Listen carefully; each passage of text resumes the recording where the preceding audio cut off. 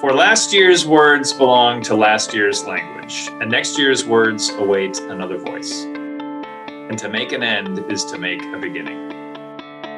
The Interplanetary Podcast, the exploration of space for the benefit of all humankind.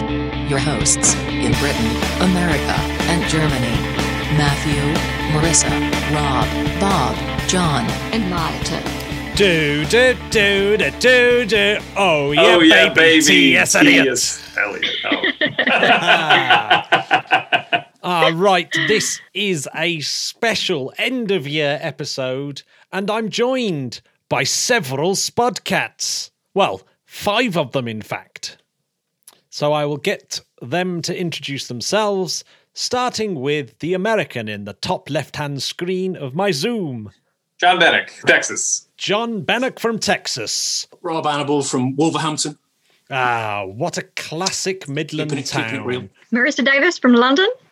Another town I once called home. Bob Hodges from Cheltenham. Dr. Bob, everyone. And last but not least, the German. Hey, I'm Malte Kiesling, and you already said I'm from Germany. What am I supposed to say now? How about the town? Oh, yeah, whereabouts in Germany? Yeah, Braunschweig is the place. Is there a sausage from there? Yes. Bound to be. Definitely. I think there is a sausage from every place in Germany. Okay. Right, so here to kick it off, I've decided to have a little quiz for you. Who do you think won? What nation won the most amount of launches this year? Was it China, Russia, or America? Ooh. I think it was America again this year. It was China. I think it's the US, but I'd have no idea how many. I was going to say China, but I'm usually wrong on these quizzes, so that's... Starlink. Yeah, Starlink definitely pushed the US into the lead. So, although China have probably got a couple more up their sleeve this year, it is US 44 and China 38. Quite close. Quite close. But how many of those American launches do you think were SpaceX Falcon 9? 30-something. Yeah, 35. Close. It was actually 25. Okay. But that does beat their own record and far outstrips everyone else. It's a very big year for SpaceX. That's a launch every 2 weeks, isn't it? Yeah. Wow. Yeah. That's a lot of launching. And nothing got dropped on a village on the way past. Which is why, of course, Elon Musk won our Space Personality of the Year and Falcon 9 won the Best Rocket of the Year, I suppose. Do we have to drink now? Yes, we do have to drink. Elon Musk, drink! I don't think my glass is big enough for the amount of time we're going to mention. Right, so does anyone remember what happened in January? That was when we could still go down the pub. Yeah, that seems extraordinary, doesn't it? Yeah, we just started to hear the news of COVID-19. I think the funniest story from January is Yasuka Maezawa and him having to row back from his reality TV program where he was going to take his latest date on a trip around the moon. And that was painful. It was a little bit creepy, wasn't it? Is that mission still on the cards? With the artists and the trip around the moon, is that still? Yeah, I believe it is. I haven't heard to the contrary. I don't think he's got his money back. No, I don't think he's going to get his money back either. February also saw the MEV Mission Extension Vehicle 1, which I thought was a really exciting mission. And what it did is it went out and it grabbed a big, massive satellite from a graveyard orbit and put it back into geostationary orbit to extend its life by another 5 years, which I think is a huge thing, this on-orbit servicing of satellites. I think that is a pretty major event, probably a little bit overlooked this year, but yeah, that was really, really cool. But also, there was a Falcon 9 booked to take Psyche on its mission. And to Indeed. tell us about Psyche, we've got Dr. Bob. Well, it is. I've got a real soft spot for Psyche as a planetary body anyway. So it's a pretty big main sequence asteroid. It's probably at 1% of the mass of the whole of the asteroid belt itself, and it's by far the biggest metallic asteroid there is. So possibly also the source of the mesosiderite meteorites that we find on Earth, which are really rare. But this Falcon Heavy launch is going to fire this probe that's being built at JPL. It's an ion electric drive probe that will take 3.5 years to get there, having been launched in August 2022.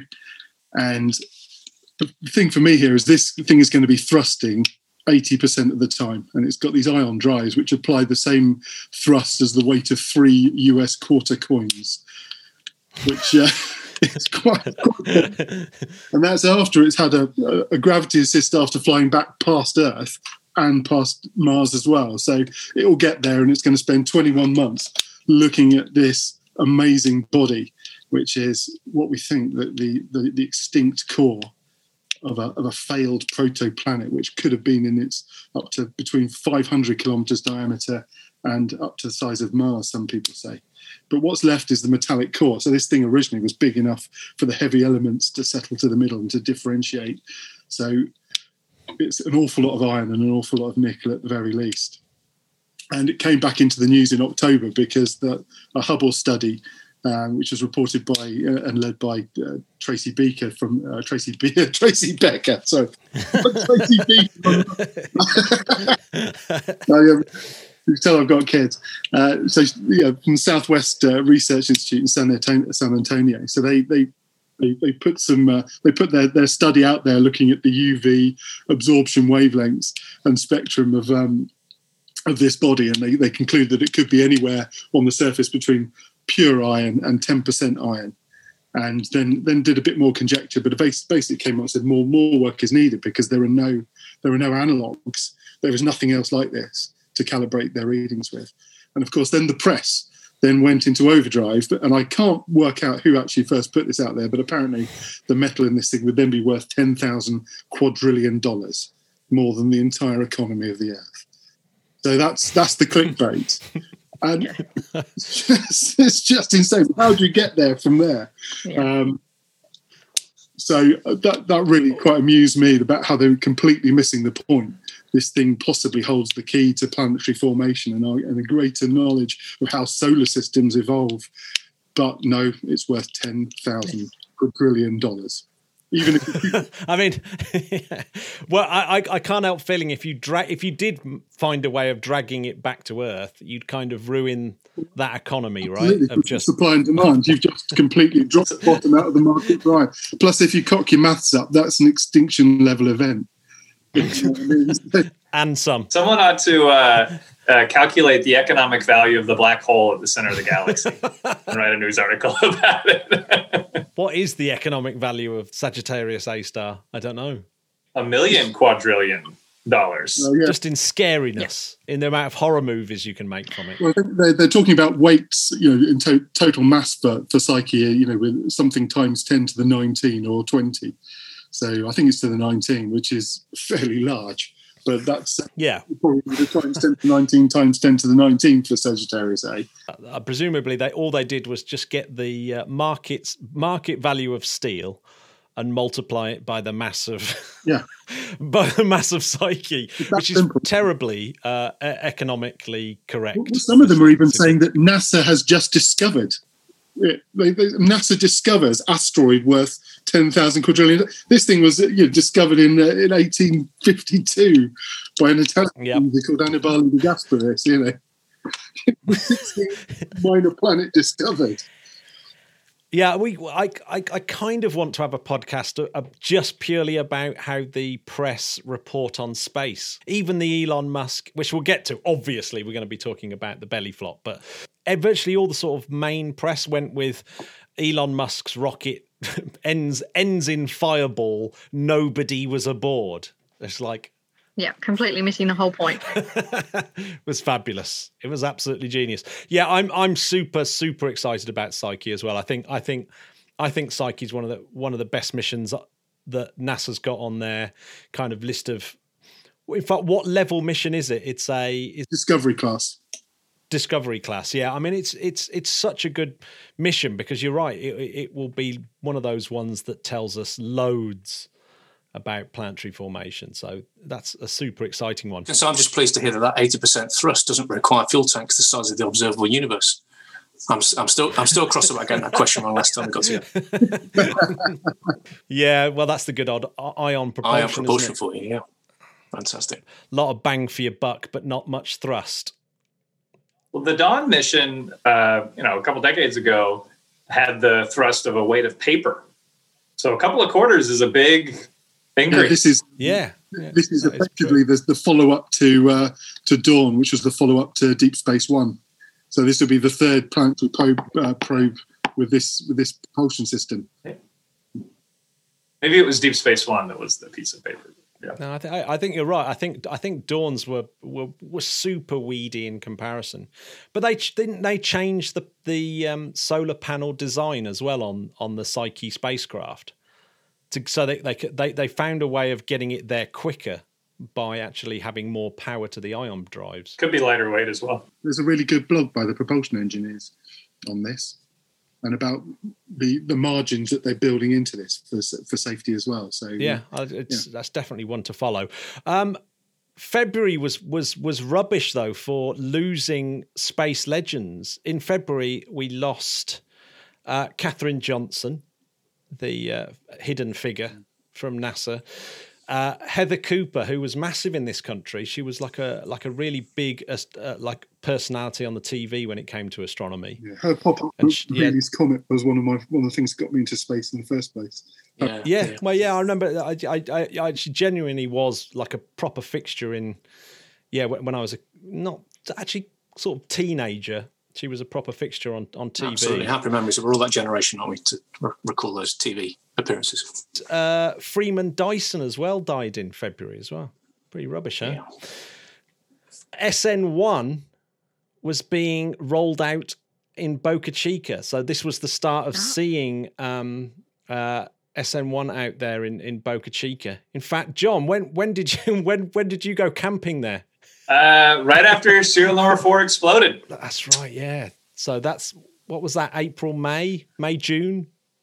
I think it was around May. It was hot and rainy. Still, that's incredible to realise that they've gone from SN1 to 8 and what they've achieved in that timescale. I'd forgotten that was this year. Yeah, I know, it's crazy. At the time, Elon Musk was tweeting that SN3 or 4 were going to go orbital. Okay, yeah. I'll take it back. but Christina Koch as well. She set the world record for women, 328 days in space, coming back on the 6th of February 2020. And can I put my dibs in there because I reckon she's going to be the first woman on the moon as well. So I'm bagging her. Yeah, it's a good call. It's a very good call. That anyone think of anyone more likely? Maybe Yusaku's girlfriend might be the first. Oh one. Yeah, that's true. Let me out. Well, there's only one place we can let you out. Well, I don't mind. Right, March, SETI at home was switched off.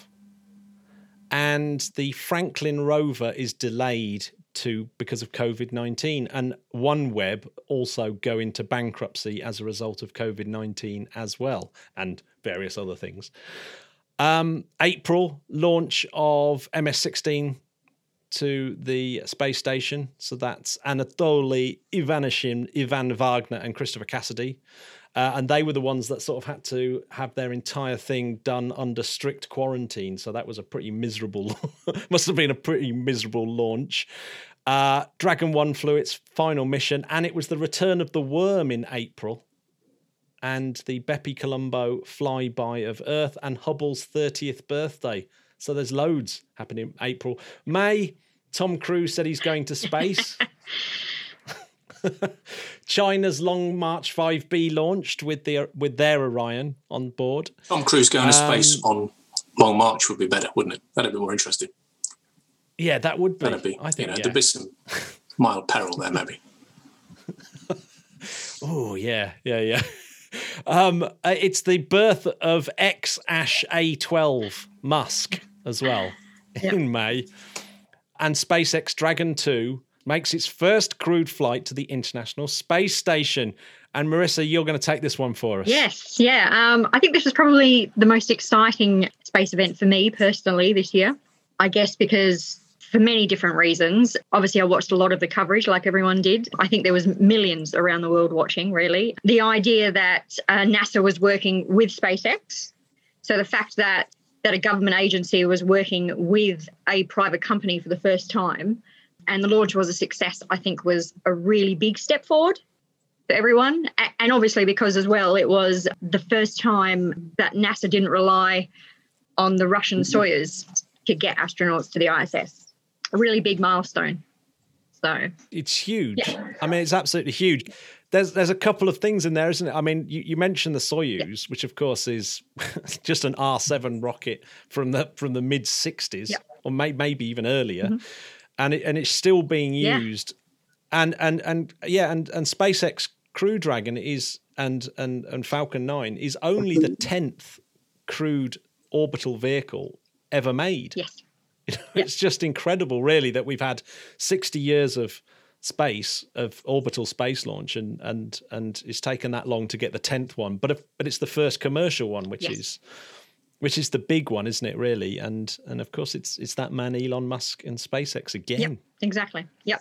Yeah, I have to admit, I was reviewing Twitter myself the other day and realised that I'd done the cliched "I'm not crying, you're crying" tweet at that launch. You know, and I'm normally the sort of SpaceX miserablest, not banging on about challenges and problems. But yeah, that was amazing. That launch was actually why I felt like going to Boca Chica. I thought, what a cool place to watch it, and so that's when serial number 4 exploded. And when I came back from the camping trip, I watched it on a tablet. You know, right after leaving the SpaceX facilities. Yeah, that's really cool. Location. Yeah. But I think also too, just obviously I was able to share the event with my family and friends back home in Australia. Obviously they're about 8 hours ahead of me at the time. But seeing close friends and family watching the event live and their young children watching it live. And I think it just sort of inspires a new generation, which I think is really important at the moment. Oh, yeah. I think it will be a sort of touchstone moment. Bob, what were you going to say? I was going to say I wouldn't get too down on Soyuz, considering that the Centaur upper stage is almost as old. And that's been putting American stuff into for decades as well, and now humans with the Starliner. A good point. There's nothing wrong, I don't suppose, really, with old stuff if it works, right? Oh, yeah.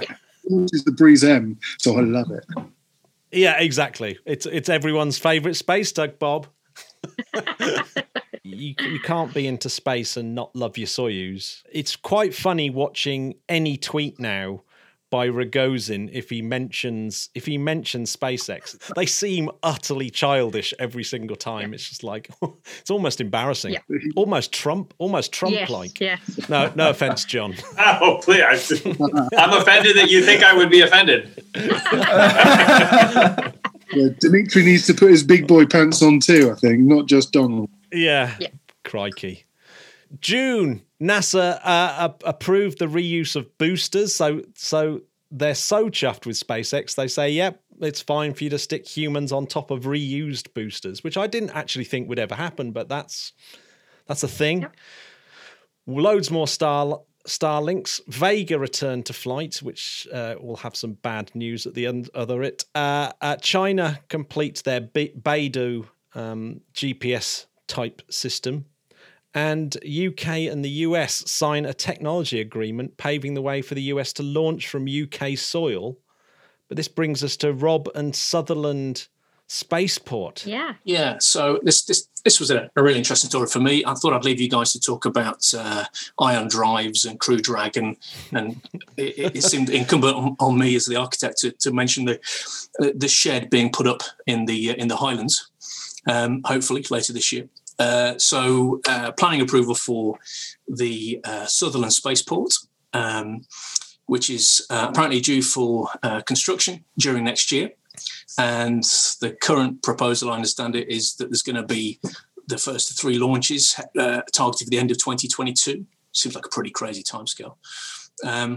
But huge news that I was really engaged with and interested in, just on many levels, that here in the UK we could get to be taking part in the space sector, that there'll be opportunities for enthusiasts like ourselves to maybe go and see a launch. Seemed like a pretty big deal as well. Lots of controversy around it though as well. And looking at it again over the last couple of days, there's lots of discussion going on still about the future of that proposal. And there's a competing proposal now for location in the Shetland Islands.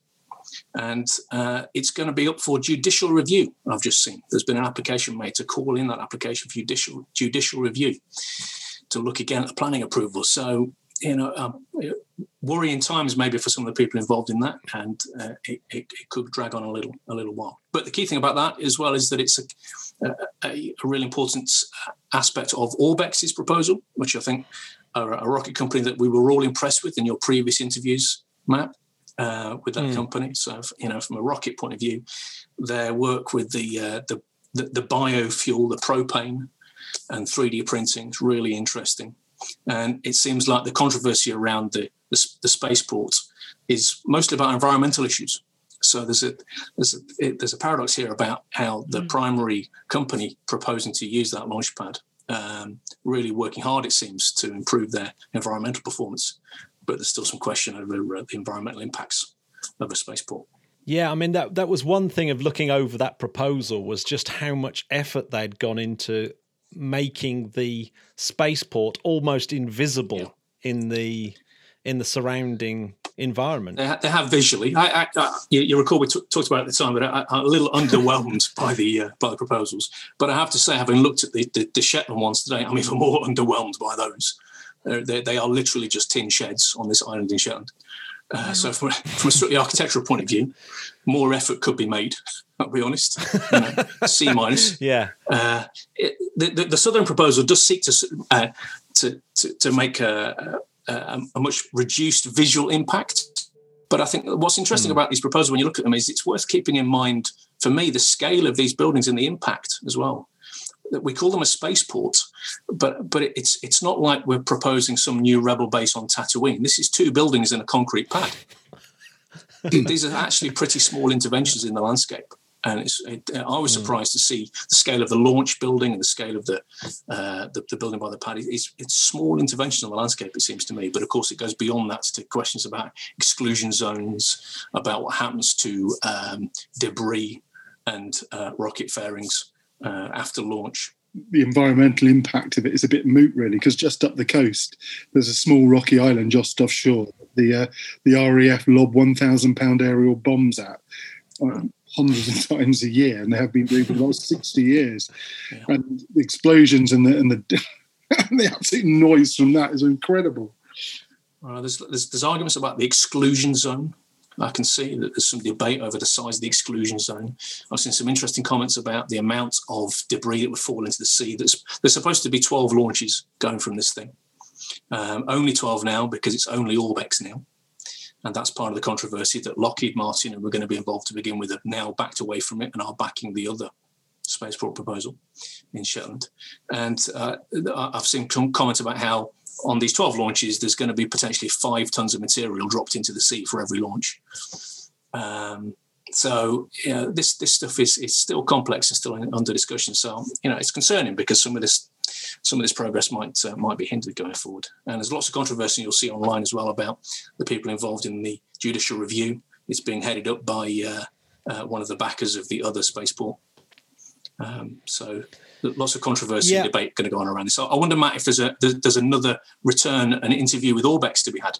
Yeah, no, there certainly is. There certainly is. I'd also quite like to get the German ones because there's a little bit of me that's thinking if there is going to be one competitor in Europe, because after listening to Eric Berger, you kind of have to agree with him that there's only really space for one more small sat launcher, really, if that, and he seemed to be suggesting that it was highly likely to be these new, very competitive German companies that have succeeded in getting loads more money than Orbex have managed to get as well. So it'd be really interesting. I mean, yeah, it'd be great to speak to Orbex again. You know, Orbex were deeply worried about the sort of very organised environmental movement against them. I do know that.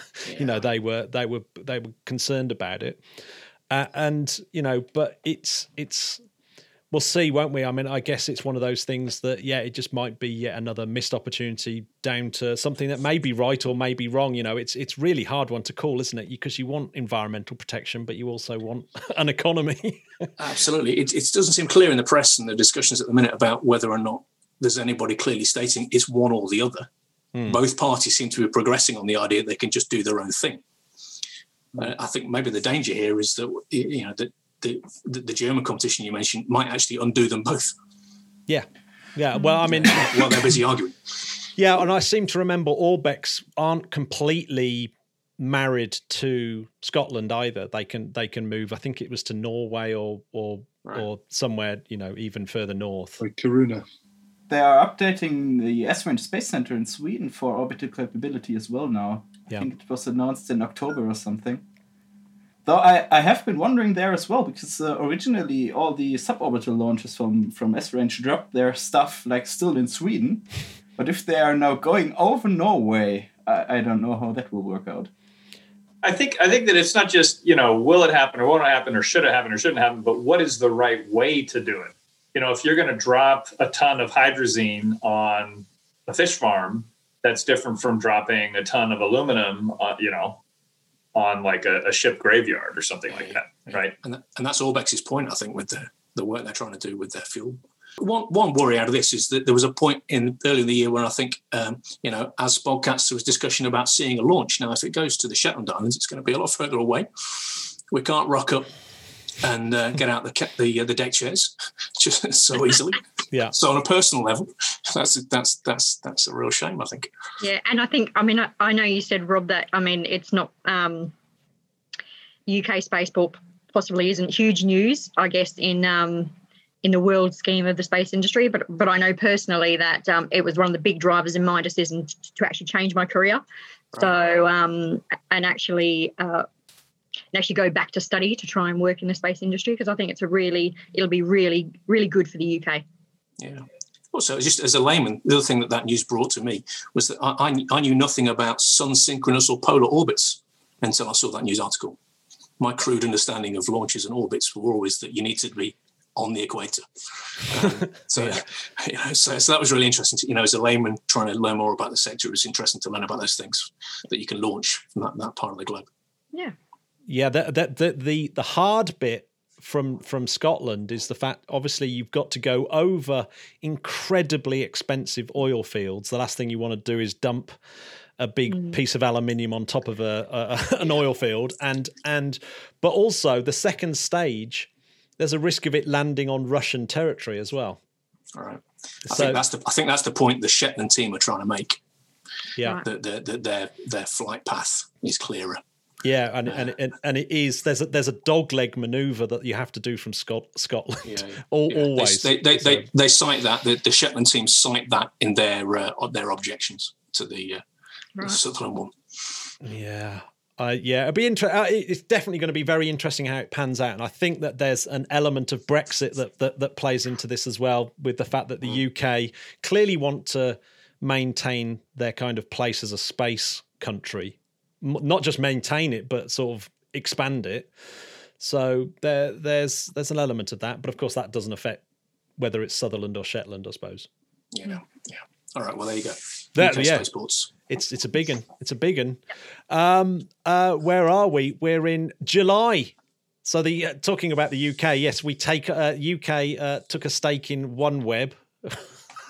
So half of us here are owners of a nice space constellation. That's very nice. Comet Neowise. I'm going to say this was my favourite event of the year, was Comet Neowise. Going out and seeing the comet was literally one of my favourite moments ever actually. Like going, oh my God, that's actually it, was absolutely incredible. Thomas Pesquet got his seat on Crew 2 for Mission Alpha. But the big three were the Mars missions all setting off at the end of July. We had Hope by the United Arab Emirates on a Japanese H-2A. Had the Chinese Tianwen 1 mission to Mars on a Long March 5, and the Perseverance and Ingenuity helicopter on their way to Mars on an Atlas 5, lofted by that ancient old upper stage. August is a horrible one, is two horrible ones. Jamie's 200th episode, the last of the Spodcap episodes, which was great, and but Arecibo got its first cable snap in August, and no one saw it as being collapsed by the end of the year at that point, did they? But it took another cable to snap later on for them to see that. It's a beautiful analogy for 2020, isn't it? Nobody saw it collapsing. No, yeah. Yeah, I suppose that is the cable snapping is, apparently they've got a virus out in China. And it survived the filming of GoldenEye. Yeah, it survived Piers Brosnan swinging about on it. Is that connected to the SETI at Home closure earlier? Didn't Arecibo provide much of the data for the SETI at Home project, or have I got that completely wrong? Yeah, it did. Yeah. I mean, there's loads of... So SETI at Home closed, and then the dish gave up the ghost. Ooh. You're not trying to bung a conspiracy theory in there, are you? Not at all. Talking of conspiracy theories, September is a competition between Venus and Mars. We have Life in the Clouds of Venus with phosphine, and then about a week later, Mars comes back with bigger and deeper lakes than we first thought, and just under the surface. So that was pretty cool. October, however, is the moon having a go. So, John, tell us a bit about the moon. Yeah. So the paper came out in October titled Molecular Water Detected on the Sunlit Moon by SOFIA. So NASA and the German Space Agency had a joint project where they modified a 747 to have a big telescope in it. And the German Space Agency was responsible for the telescope itself, as well as many of the instruments. The mirror was made in Germany. It was ground in France. The mirror housing was made in Switzerland. It was coated in Louisiana, and now it gets its recoating in California. So it's a big international project. And they fly this telescope above most of the atmosphere so that they can measure infrared wavelengths, which otherwise get blocked by the atmosphere, like water, right? So our atmosphere has a bunch of water in it. And so if you want to see water on the surface of the moon and you're on the ground, you might just be seeing water in the atmosphere of Earth because there's a bunch of water between, the ground and the moon. So they flew this telescope up there, and they actually used this instrument by Cornell University in Ithaca, New York, called the Faint Object Infrared Camera. So it's just something that kind of bolts on and uses this international telescope. And they discovered a signature electromagnetic spectrum emission. When hydrogen and oxygen are connected to each other, they absorb photons and emit photons at very specific wavelengths. So if anyone's ever looked through a spectrograph and you see those little kind of lines in the rainbow, that's what's happening. And so that bond between oxygen and hydrogen, there's this 3 micrometer emission, which can be between many different types of oxygen-hydrogen bonds. But then there's a 6 micrometer emission, which is really just a water emission. And so that was the news, is that they found this 6 micrometer emission on the surface of the moon. And they said in the paper, we find that this distribution of water over the small latitude range is a result of local geology and is probably not a global phenomenon. So that's what the paper said, which is a little different from the first sentence of NASA's press release, which says, NASA Stratospheric Observatory for Infrared Astronomy has confirmed for the first time water on the sun's surface of the moon. This discovery indicates that water may be distributed across the lunar surface. and not limited to cold shadow places. So slightly different emphasis there. It's everywhere versus it's just here. They said, we suggest that a majority of the water we detect must be stored within glasses or in voids between the grains sheltered from the harsh lunar environment. So this isn't like puddles of water. This is, in the rock. There's this Bible story of Moses striking the rock and water comes out. It's kind of that type of miracle level event to get this water out. But it's there. And so I think this is significant because, for a long time, like Apollo, for example, you had to bring everything with you. And, I'm happy to see NASA embracing this kind of live off the land, in situ resource utilization philosophy, not just as, a neat trick, but as actually something that they base their missions off of. So right now, because NASA wants to live off the land, they're really interested in going to the South Pole or the poles, because there's permanently shadowed regions there that never see the sunlight, that are always cold, and so the water can stay there for a while. And that's great because they can have sustained operations, they can make rocket fuel and drinking water, and feed their plants. But it's bad because it's hard to get to the poles of the moon. But now that they're discovering water at lower latitudes, then more transportation systems can get there. And, a transportation system that can get to the pole of the moon can put more mass at a lower latitude, such as the mass required to, crack rocks open and get water out of them, right? That's going to be heavy. So what else they said? Some interesting stats in the press release, roughly equivalent to a 12-ounce bottle of water trapped in a cubic meter of soil. So yeah, but that seems significant. I was expecting something like a thimbleful of water per mountain or something. Kind of. I guess it's all relative and subjective.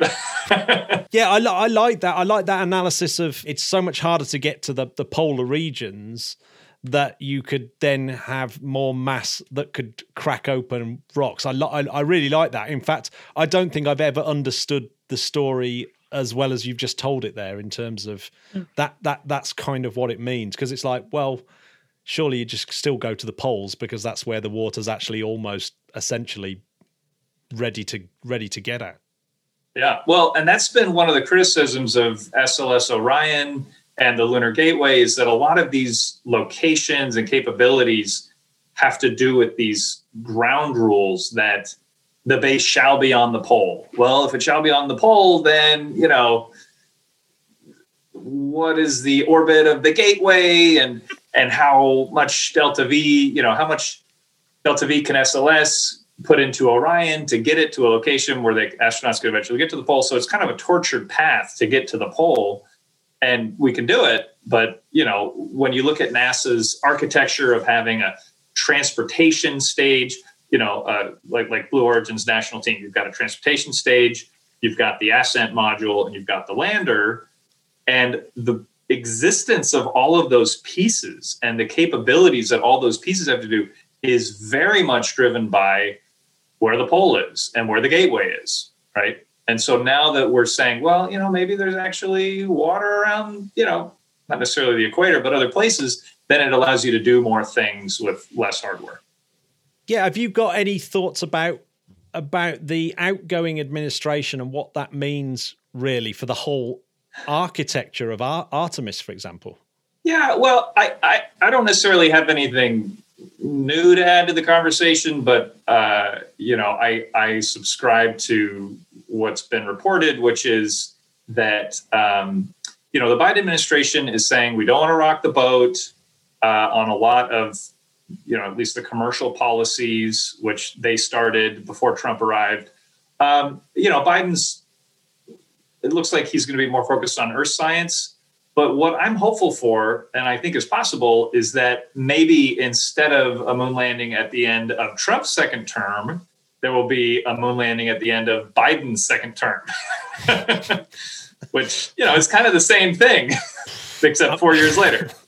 But he's looking fragile now.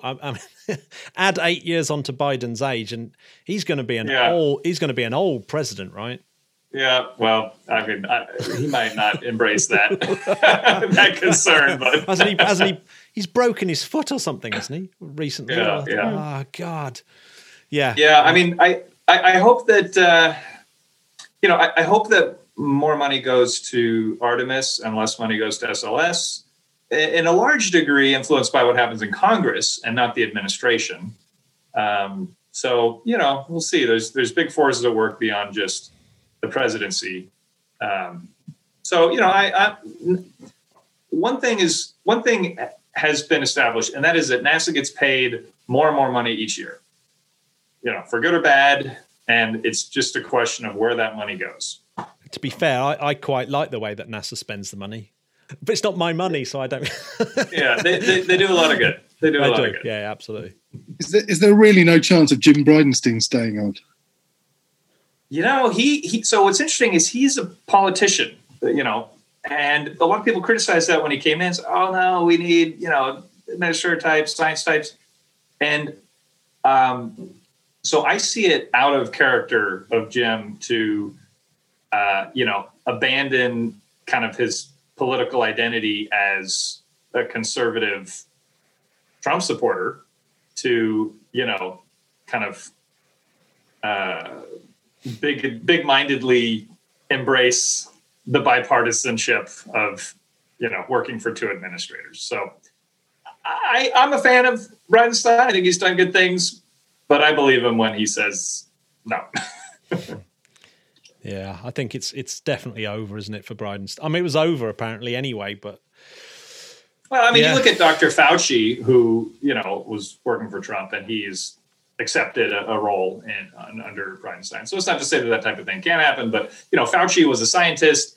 Bridenstine is not. He is a politician. And that's part of what makes him good is, his competency at getting support from, for example, Republican lawmakers.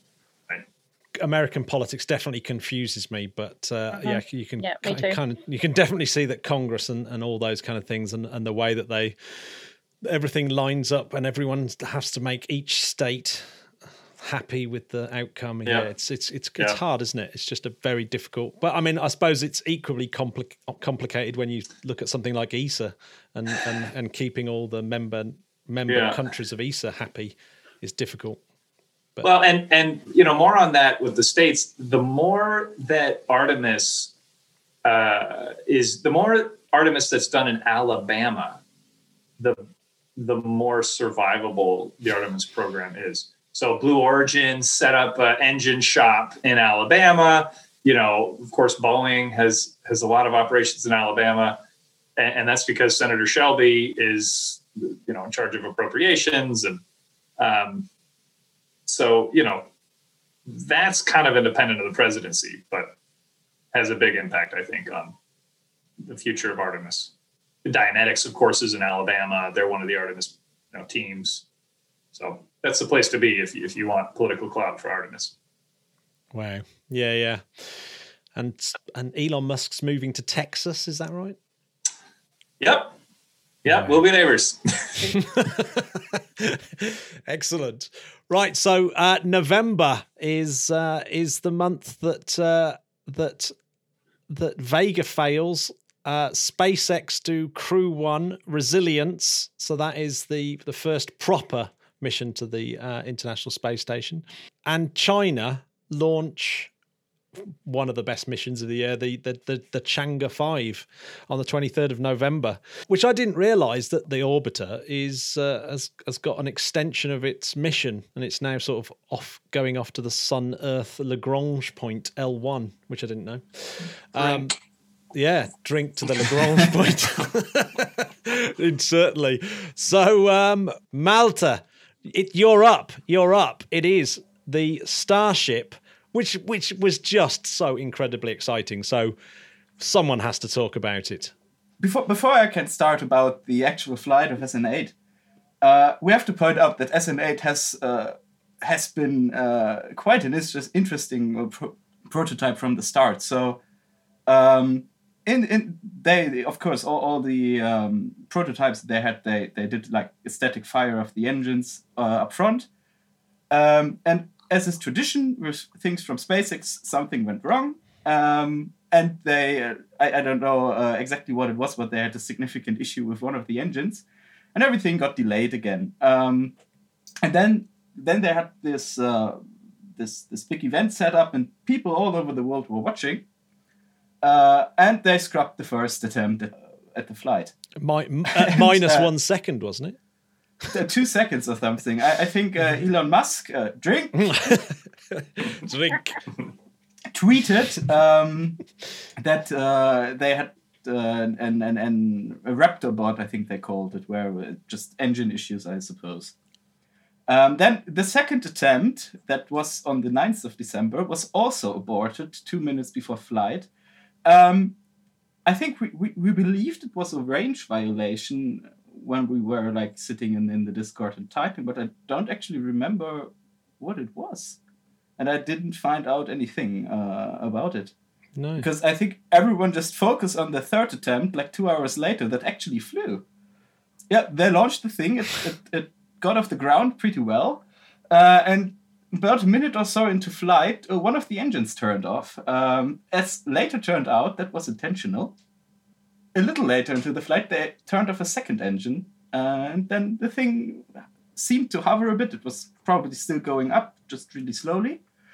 And then they did the next thing, which I think no one has ever done before with something that's supposed to go to space. They just flopped it over and started flying it like a plane, just to later try to attempt it again, to land it like they land like their Falcon 9. And to do that, this tilting over, they call the belly flop. And then this Starship with its tiny wings on the side becomes like an airplane. And then it goes up again by I think they both fire the engines to help push it around, and they tilt the control surfaces. And then they tried to land, and of course, not everything. It was the first attempt. Everyone was surprised they got that far, but essentially, what happened is that one of the tanks they added inside, like these, I think they called them header tanks, so small extra tanks just for the landing, did not have enough pressure, and the engines did not get enough fuel. So this thing crashed. The exhaust got a little green from that. Turns out that the engine actually started to combust itself towards the end.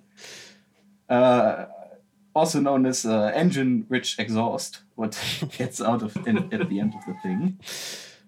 And yeah, that was it. Super exciting. Nice big explosion in the end that no one was sad about, which is nice. And a lot of media bullshit, to be absolutely honest. Yeah, they got it completely wrong. No news is bad news. Yeah, it's what I thought was great about that entire experience watching it was that it was completely different to how every single render, every single description of what it was going to be like was like. Because it was nothing like all the sort of renders and things, the sort of 3D animations, etc. And then it was such new territory as well, wasn't it? Yeah, it's just how slow it went up. It was like it's just like barely getting off, just looking like it could barely get off the launch pad, and how violent. Yeah, like when that first engine getting switched off, how violent the way that the things can move to compensate for that change of thrust and how quick it can move. Looks like it had gone wrong, but no, it's actually how much it can gimbal at the speed and everything. It was incredible, I thought. And the level of innovation there was huge, wasn't it? The when that first engine switched off, most of us were like, what's going on there? Yeah, it's broke. It was great fun on the Discord channel for us all to be chatting about it and share that experience. But also, it's just the dawning realization that they got it. That was all planned all along. Yeah. When you thought about it for a moment, was fantastic. Just the level of innovation foxed us all.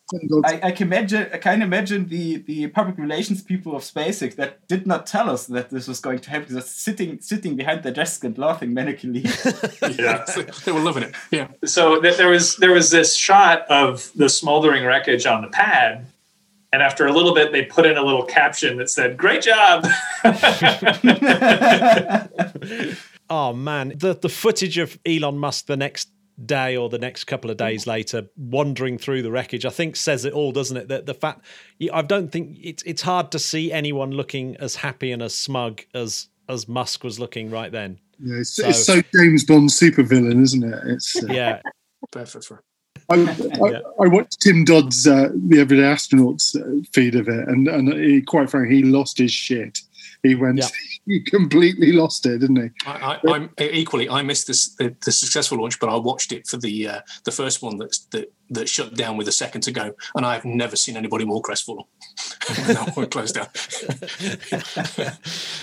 What is important for me about this is actually Starship is interesting and everything, but I'm like in this local rocket club here in the city, and all over the year we have not been seeing each other, and we are still trying to work on our projects. We even had one of the student teams in the club had a launch in Sweden with an experimental rocket, but we were all kind of lacking the together thing that we had usually. Like, if you're in a big team with a lot of people, it's kind of hard to keep everyone on the same wavelength. And over the year, it got harder to work with each other in some places. And what we were really lacking was the excitement. So Demo 2 and Crew 1 and the Starship hops really saved us a little there. And that's why these events are so important to me, because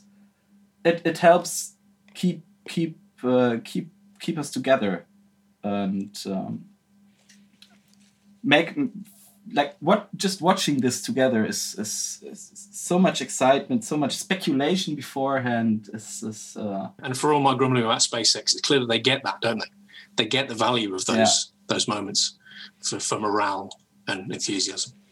It's the most obvious difference, isn't it, between NASA's SLS and SpaceX's Starship? Is one is literally he's building it right in front of us and letting us enjoy the success and the failures as we go along, and the NASA one is just slowly catchy monkey.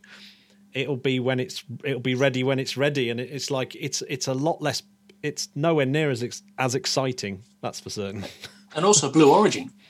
Yeah, and Blue Origin are even worse than NASA. I was thinking about that when you did that interview about the recovery of the Apollo rockets, the level of secrecy that had gone on there. I mean, maybe it's a different topic because of the sensitivities around that, but Jeff Bezos's desire to keep it all on the low. Well, it's going to. Let's face it. We're all going to be insanely excited when New Glenn rolls out to the launch pad for the first time, and that might be 2021. Is that when it's set? I can't recall. Yeah, I think so. So, that'll be huge if New Glenn rolls out and we watch a New Glenn booster landing. It's going to look absolutely incredible, and that What's the payload on New Glenn? It's huge, isn't it? Someone help me out here. It's got a huge fairing as well. That's the big advantage of it, isn't it? It's payload to LEO 45 tons. That is. Oh, see, as the habitat guy around here, the fairing size is interesting, because when you look across the history of accommodation and habitat design, it's all fairing driven. It's all largely 4-meter diameter tubes. Yeah. So when fairing design changes and increases, then those habitation opportunities and inflatable technology starts to really get interesting. Yeah, and it says here expected to launch 2021. So that could be the big one, the big one for next year, along with lots of other Starship shenanigans. And I should imagine that obviously the big booster that goes with Starship as well. Super Heavy. The Super Heavy, yeah. So New Glenn from Shetland. Big year. Yeah. Big year. Yeah. Yeah. I need something more than a shed, though. Yeah. Yeah, right. Yeah, I mean, we'll be getting back to normal. Well, that pretty much sums up the year. Other than we haven't really done December. The Hayabusa mission return and the Chang'e mission return of samples back to Earth as well. I mean, what a great... They're the missions of the year. Hayabusa 2 is the mission of the year for me. Yeah, it's a fantastic mission. And it turns out that it's absolutely brimming with samples as well. It's like... it's all over the side of the canister as well as inside it as well. So that's looking really, really good. So, Hayabusa, that's absolutely incredible. Did we mention Osiris-Rex landing on Bennu as well? So that will be coming back with samples. I don't know, presumably at the end of 21, I think. So yeah, it has been an epic year for space, considering. And to be fair, it's been a brilliant year. It's been a brilliant end to the year as well, I think. Yeah, and this has been a brilliant end to the year, having the Spodcats on for a good God. We've managed to we've done it for an hour, which is pretty goddamn good, I reckon. Well, thanks very much. Does anyone? Let's go do a quick round robin of what you're looking forward to next year. John, Starship. It's going to be Starship 21. Rob. Yeah. I'm clearly going to be lost in planning battles about UK spaceports next year. Yeah. It's going to be fascinating. It's going to be absolutely fascinating. Marissa? Probably a bit of both Starship and UK spaceports, I think, are the most exciting things for me. Bob? Fingers crossed for Starliner, bit of ULA, a bit more Centaur, bit of Johnson for Atlas, you never know. Oh, will Starliner actually carry crew next year? Or is that being put back to 22? It's something ridiculous, isn't it? I think it's a close run thing. I'd be pleasantly surprised if crew went up next year, but I think they'll definitely do a demo. Yeah, Malta. Well, Starship still is the obvious answer, but ESA is apparently also planning. So it's probably not going to happen, but they are planning to test new technologies, and I think reusable rockets are among these things. Now, correct me if I'm wrong. I might be wrong here, but is the big launch really not going to be the Space Telescope? Oh my God, is that next year? I forgot about that. Are you actually believing that it will happen, though? I think the big news is that one is looking very, very likely. Yeah, the James Webb is looking likely to stay on target. It'll be absolutely terrifying. The James Webb is coming up. Really, because it has been delayed so often, it's not really been in the forefront of my mind anymore. 31st of October, 2021, less than a year away. A lot can change. Is it going to be back like the 250th episode? It might be round about there, So, could be good timing. Good timing. We could all hide behind the sofa together while we watch it launch. Then you got to go down there again. We need to get Julio to get us all out to Karoo. Yeah. I'll take my canoe. I'll meet you there. You better start paddling now, aren't you? Yeah, but the crazy thing for you, John, I think, because Eric came out and he had to fly to Paris to fly there. Like, even though it's it's not that far away. Well, I'm presuming it's a few thousand miles away, but you have to go a very long journey to get there. It's quite arduous. But yeah, maybe canoe's quicker, actually. You might be right. There's also Vulcan. I don't like going to the airports these days, Yeah, avoid airports, definitely. I'm gonna have a big hero out for Bob, who's out there vaccinating people as we speak. Man, I was just going to say that's the big news for 2021. Bob's going to vaccinate everybody. Yeah. So big up to healthcare professionals everywhere for 2021. Yeah, Bob, you are an absolute legend. Hopefully, in the UK, we'll be pretty much done by early summer. Fingers crossed. Incredible. We're going to smash it. Amazing news. Your optimism is always welcome, Bob. Fair play to you. You've got to be optimistic. It's just if they give us the vaccine, we'll finish the job. And so far, vaccine supplies are holding up nicely. And I'm very optimistic. I've had it myself. I had a slightly sore arm, and I woke up the next day feeling like I'd just worked a 70-hour week, and then I remembered I had. So very good. Awesome. Oh, yes. Well, I think we should finish on that note. Thank you very much to the Spodcats for joining me for episode 217, the final one of the year. Hey, Elon. To Elon. Cheers. You're listening to the Interplanetary Podcast, putting the ace back into space. Mr. Yes. Chris Carney, as Hello. the latest co-host of the Interplanetary Podcast, it is your turn to tell me, what was your space story of the year? My space story of the year is a fairly new one, actually, and it is by the company Made in Space, who have made their first ceramic turbine part in orbit on another 3D printing milestone. And I'm really excited about that, and mainly excited about it, not just because we can now make things in space, which is going to actually cause a bit of a revolution in terms of construction in off Earth. Also, it makes me a little bit angry because we still haven't sorted out 2D printing here. Like, if I know anyone who can get a printer to work properly, then, that's great. But, before we move on, can we please just sort that one out? But yeah, there you go. That's mine. Hope you like it. Do you know what? I feel exactly the same. Whenever I go to use my printer, it never works. And George's school, he's doing A-level DT, which is, design technology.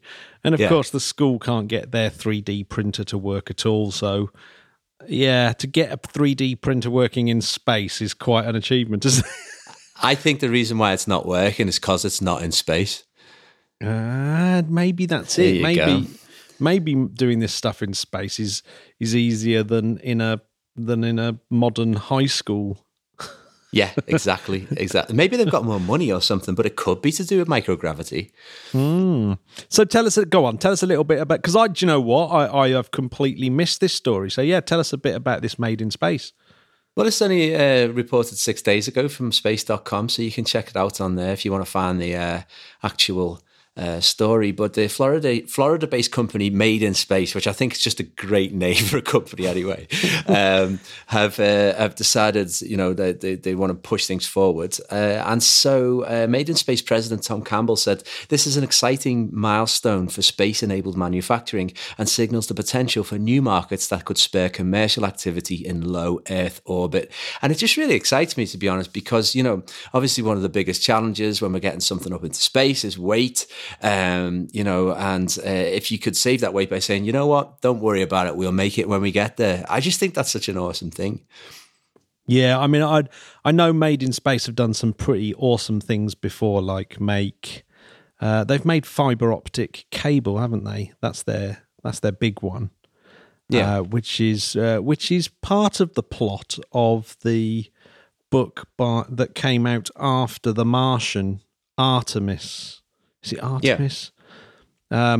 Yes, which is based around Z-Blan, a fiber optic cable, and the manufacturing of it. And I believe Made in Space do that. And yes, it's so making it the first commercial object that's been made in space, and the only place you can make it.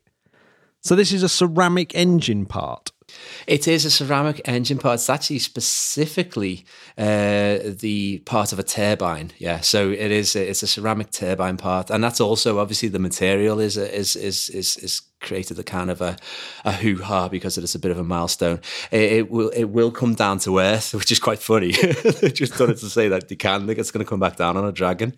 But yeah, still pretty cool. But saying commercial, NASA last year awarded Made in Space $73.7 million. So they're definitely getting a little bit of a brown envelope there, let's say. Yeah, do you know what? I've always thought if you there's money out there. Do you know what? In all seriousness, there for any sort of like entrepreneur, there is loads of money out there. Seed money from the UK Space Agency to ESA to NASA to loads of different places that want to give you money to come up with really, really good ideas. In fact, our mutual friend is part of the European Space Agency people that decide who gets funding. Yeah, so that's part of the things he does. He's like, oh, that's a good idea. I'll give it my vote and get a little bit of cash. If you've got a decent proposal, you can get it off the ground. You don't need to put your own money in. You can, if it's a good enough proposal, you can get it off the ground. And that's how all these companies start. Made in Space, SpaceX. SpaceX. That is money that that NASA gave to them. Like for things like the Dragon initially was, NASA said, right, build us a cargo vessel that can go to the ISS, and here's a load of money to develop it. And that really is how SpaceX got their money and leveraged it up.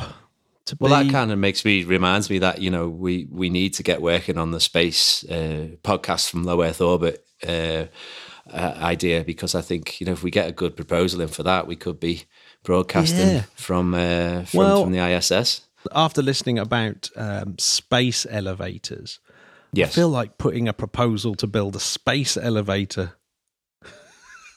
for space elevator research. It's got to be. I mean, that's the way forward, surely. Definitely. I agree. And if we're 3D printing the parts for the elevator as well, then it's even a double whammy. Oh, yes. Just a normal space elevator that goes up to an enormous 3D printer in space. Could we eventually do 3D terraforming? Oh, well, I mean, see, the 3D printer eventually becomes the replicator. And once you have the replicator, then the economy no longer exists and people can work just for the love of the job. But I never realised how much my space story of the year actually was linked to, the paradise, the prospect of a better world. Prospect for utopia, yeah. Well, it's one little step forward, isn't it? It's one little step towards that utopia. But a giant leap for utopian man. And it's very important that people write novels about how that can all go wrong, so that we can avoid those pitfalls. Definitely. So definitely. that's part of the journey as well. So get writing, you creative types. That's what I say.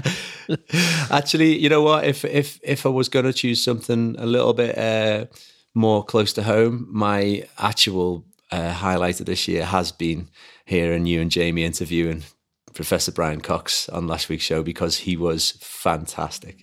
It was just amazing. So I just wanted to add that in here, like, well done to you guys, because he's one of my heroes, and just hearing him go so in depth with all those things was fun. I listened to it twice. I had to listen to it again to just take it all in. It was an amazing dude. What an amazing person. Do you know what? We've had some great interviews this year. And actually, I think that was definitely one of my favourites, but there's been some great ones like Jim Al-Khalili, Catherine Sullivan. Yeah. That's like just brilliant. I really like Concannon as well, and his dive down to get the F1 engines and all that. That was one of my biggies, actually, just before I came on board, that interview. So I think it was a couple of weeks before I came on board, and I just loved it. I loved the fact that Bezos, is doing it to literally to inspire the young people to get interested in space. It's just a brilliant thing. Yeah, it's the best thing about doing the podcast, the people that we interview. So many great people out there doing really, really, really fascinating stuff. For reals? For real. Give my love to the Spodcats on the call later. Happy New Year, old bean. I'll see you on the other side. See you on the other side. Au revoir. Au revoir. Bye-bye.